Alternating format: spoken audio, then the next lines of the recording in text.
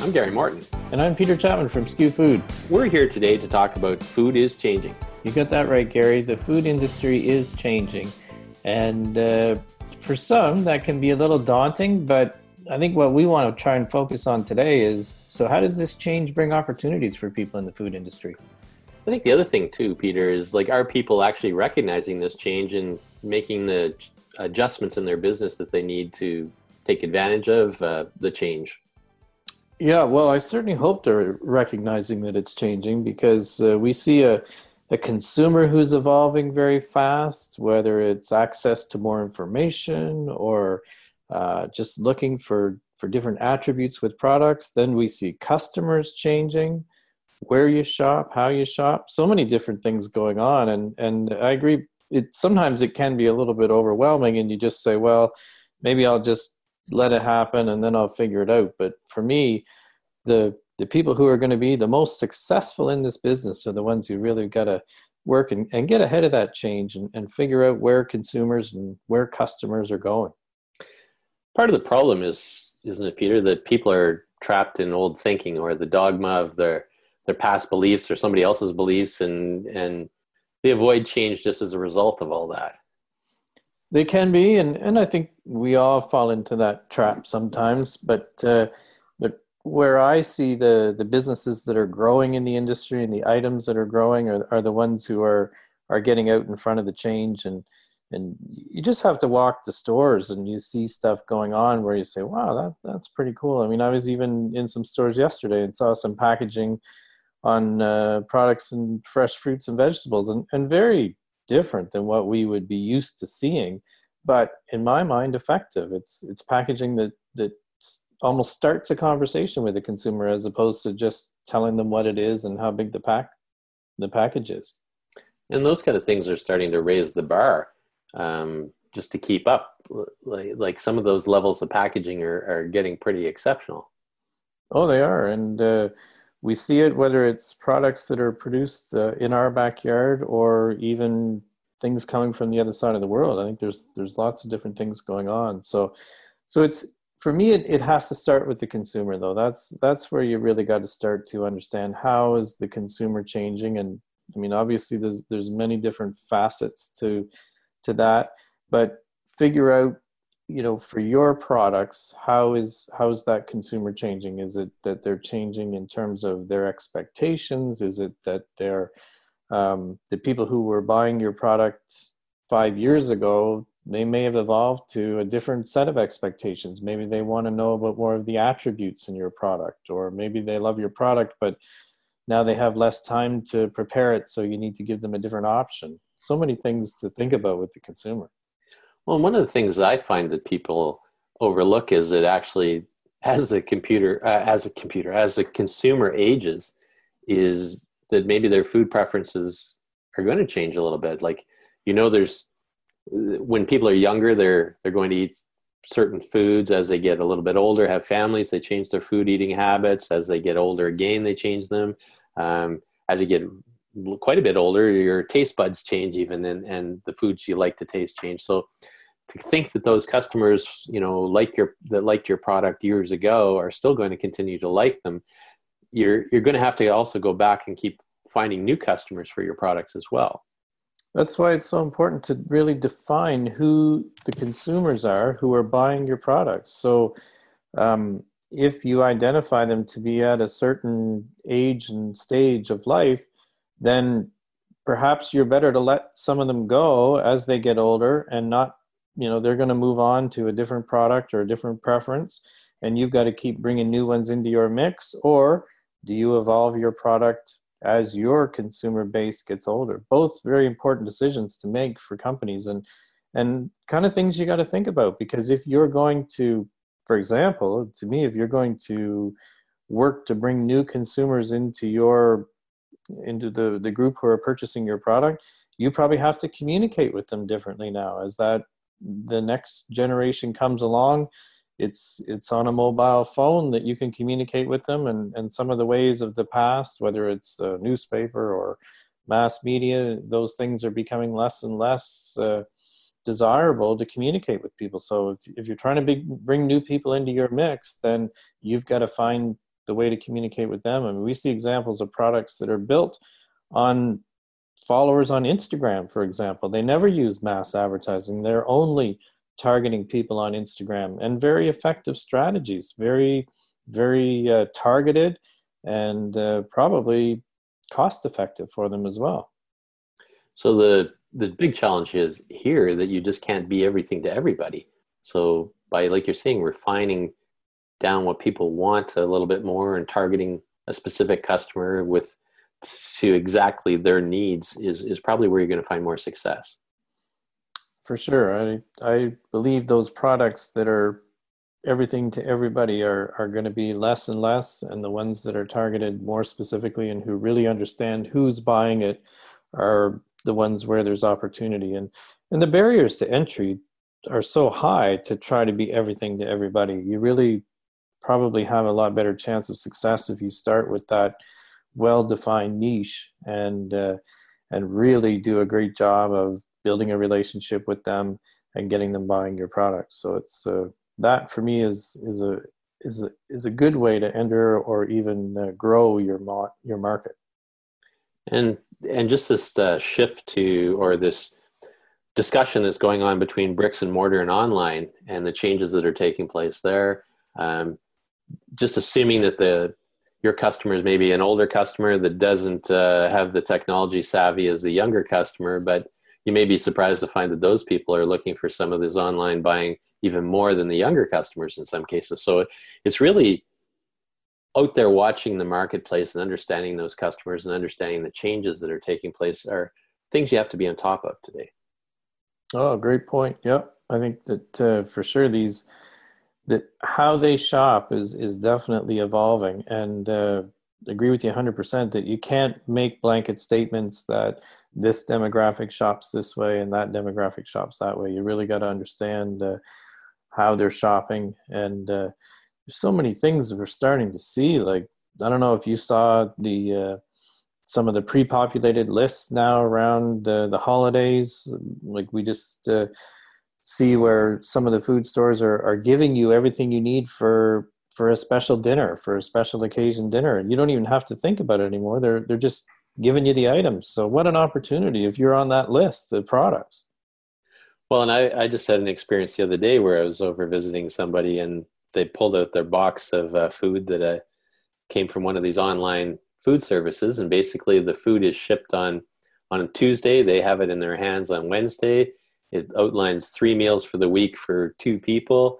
It gives you everything's portioned.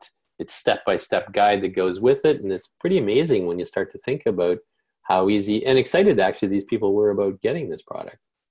We're seeing more of that. We tried it in our house as well. And I thought the quality of the meals was excellent. And within 30 minutes, we had a meal for our family prepared, and they kind of removed the thinking of it out of it. So they tell you what you're going to have and they cut it all up for you, and you just have to follow the instructions. So, but what a phenomenal opportunity for producers and processors in the industry to have your products included in that, because once you're on the menu, then their subscriber base is going to be using your product in their house for dinner. So you don't have to fight through the maze of 35,000 SKUs in a store. You're already in the household. Well, the coolest part about that is, like, now you can access customers pretty much anywhere, and you can actually deliver your product pretty much anywhere, right? Mm-hmm. Yeah, you're right. That is such a great little example of the change going on in the industry. Yeah. What are the things you're seeing, Peter, that are coming up? I know there's talk about GMO and organic and natural and local food. I mean, how do you kind of see all these things moving in the future? Well, there's definitely a lot of attributes on products. I would say you're hard pressed now to walk through the store without every item having some kind of great attribute on it about the product. So, producers and processors are definitely getting into the habit of trying to extol those virtues. For me, it goes back. It starts with the consumer. Again, what is your consumer looking for? and then putting those attributes on that product so that they really see it right out of the gate easily, that if your consumer is looking for non-GMO, then it's right there. Or if they're looking for products from a specific place, then you really got to do that and tell your story. Let your packaging tell your story, because you're not in the store with them. So make sure that whatever attributes you're going to hang your hat on, that they're really out there, and you really get their attention with it.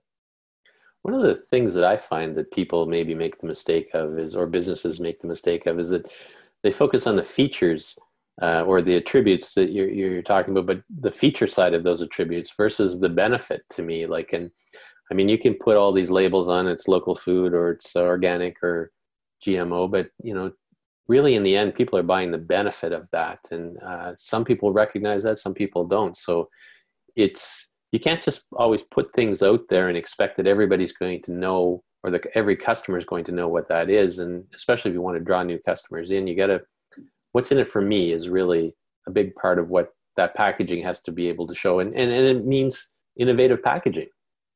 Mm-hmm. It is pushing the limit. But I love the part about that is that's where you can tell your story. And Right. that's where you can bring some emotion into it. It's kind of hard to bring emotion into it when you're talking about features. But for me, when you start talking about the benefit and getting your consumers to understand that there's a benefit, that's where there's a story to be told, and that's how you can be different than all the other products that your customer, the store, may be carrying. And the ability that somebody has today with their packaging to send somebody to a website or to tell more information right in the store. Like, I mean, the person doesn't have to leave the store. They can find that out right there. It is. And I don't know what percentage now. I don't know, maybe you know the percentage, Gary, but the amount of people walking around with a mobile phone, and I see in our stores now where most of them offer free Wi-Fi so you can connect to the outside world. I mean, heaven forbid that we'd be 15 minutes without Wi-Fi. So now you can connect and you can get all that information, whether it's looking for a recipe or how to use the product, or maybe even telling the story of it. So Peter, considering, in this changing food world that we're talking about here, what do you see as some of the things that maybe suppliers are missing? Well, one of the things for me is that you do have to draw a line in the sand and say, okay, I'm gonna make a change and I'm gonna get going, because it's changing quickly and there's lots of change. So we see people where they go, well, I'm really gonna wait until we get to this point, or I'm gonna wait until we get to that point. But you may be waiting until it's too late. So I would encourage people to try to do the work and get ahead of the change, and then go for it and really start talking about it and sharing some of the great things about what your product is doing. We appreciate packaging is expensive and it's hard to make changes to it, but you really do have to keep it current and relevant to consumers. So that's one thing for me.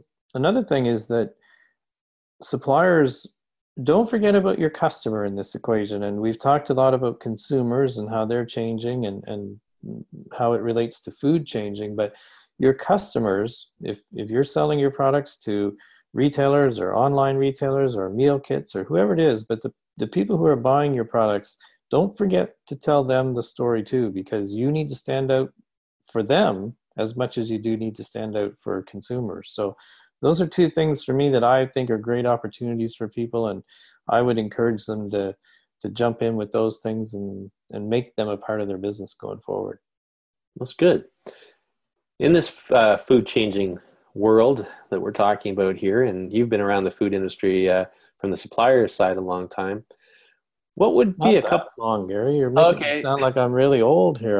Well, I've got great experience, but not too many years. yeah. Well, I guess not as long as me. So that's That's true. we're looking at it here. But what would be a couple of things or tips that a supplier could do right now to be more competitive in this changing food world? What do you think we could leave people with today? Well, a couple of tips. One tip for me would be to go to the store and don't go to your items. Don't maybe even go to your category.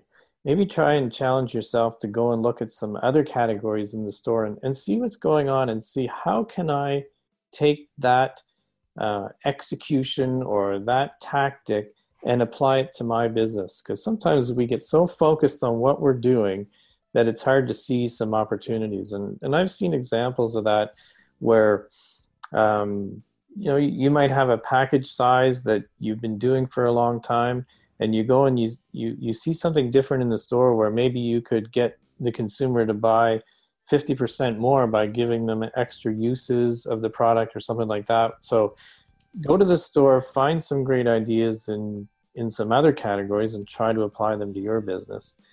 And if you want me to give you a second one, I think that really buy your own products as the consumer does, and try to find them in different places and see how it arrives to you, because that's the experience that consumers are getting. So if your products are being sold in different stores or online or in different physical places, whether it could be a farm market or a restaurant or something like that, buy your products like the consumer does and see what the experience is like. Are you getting the experience that you really want the consumer to get?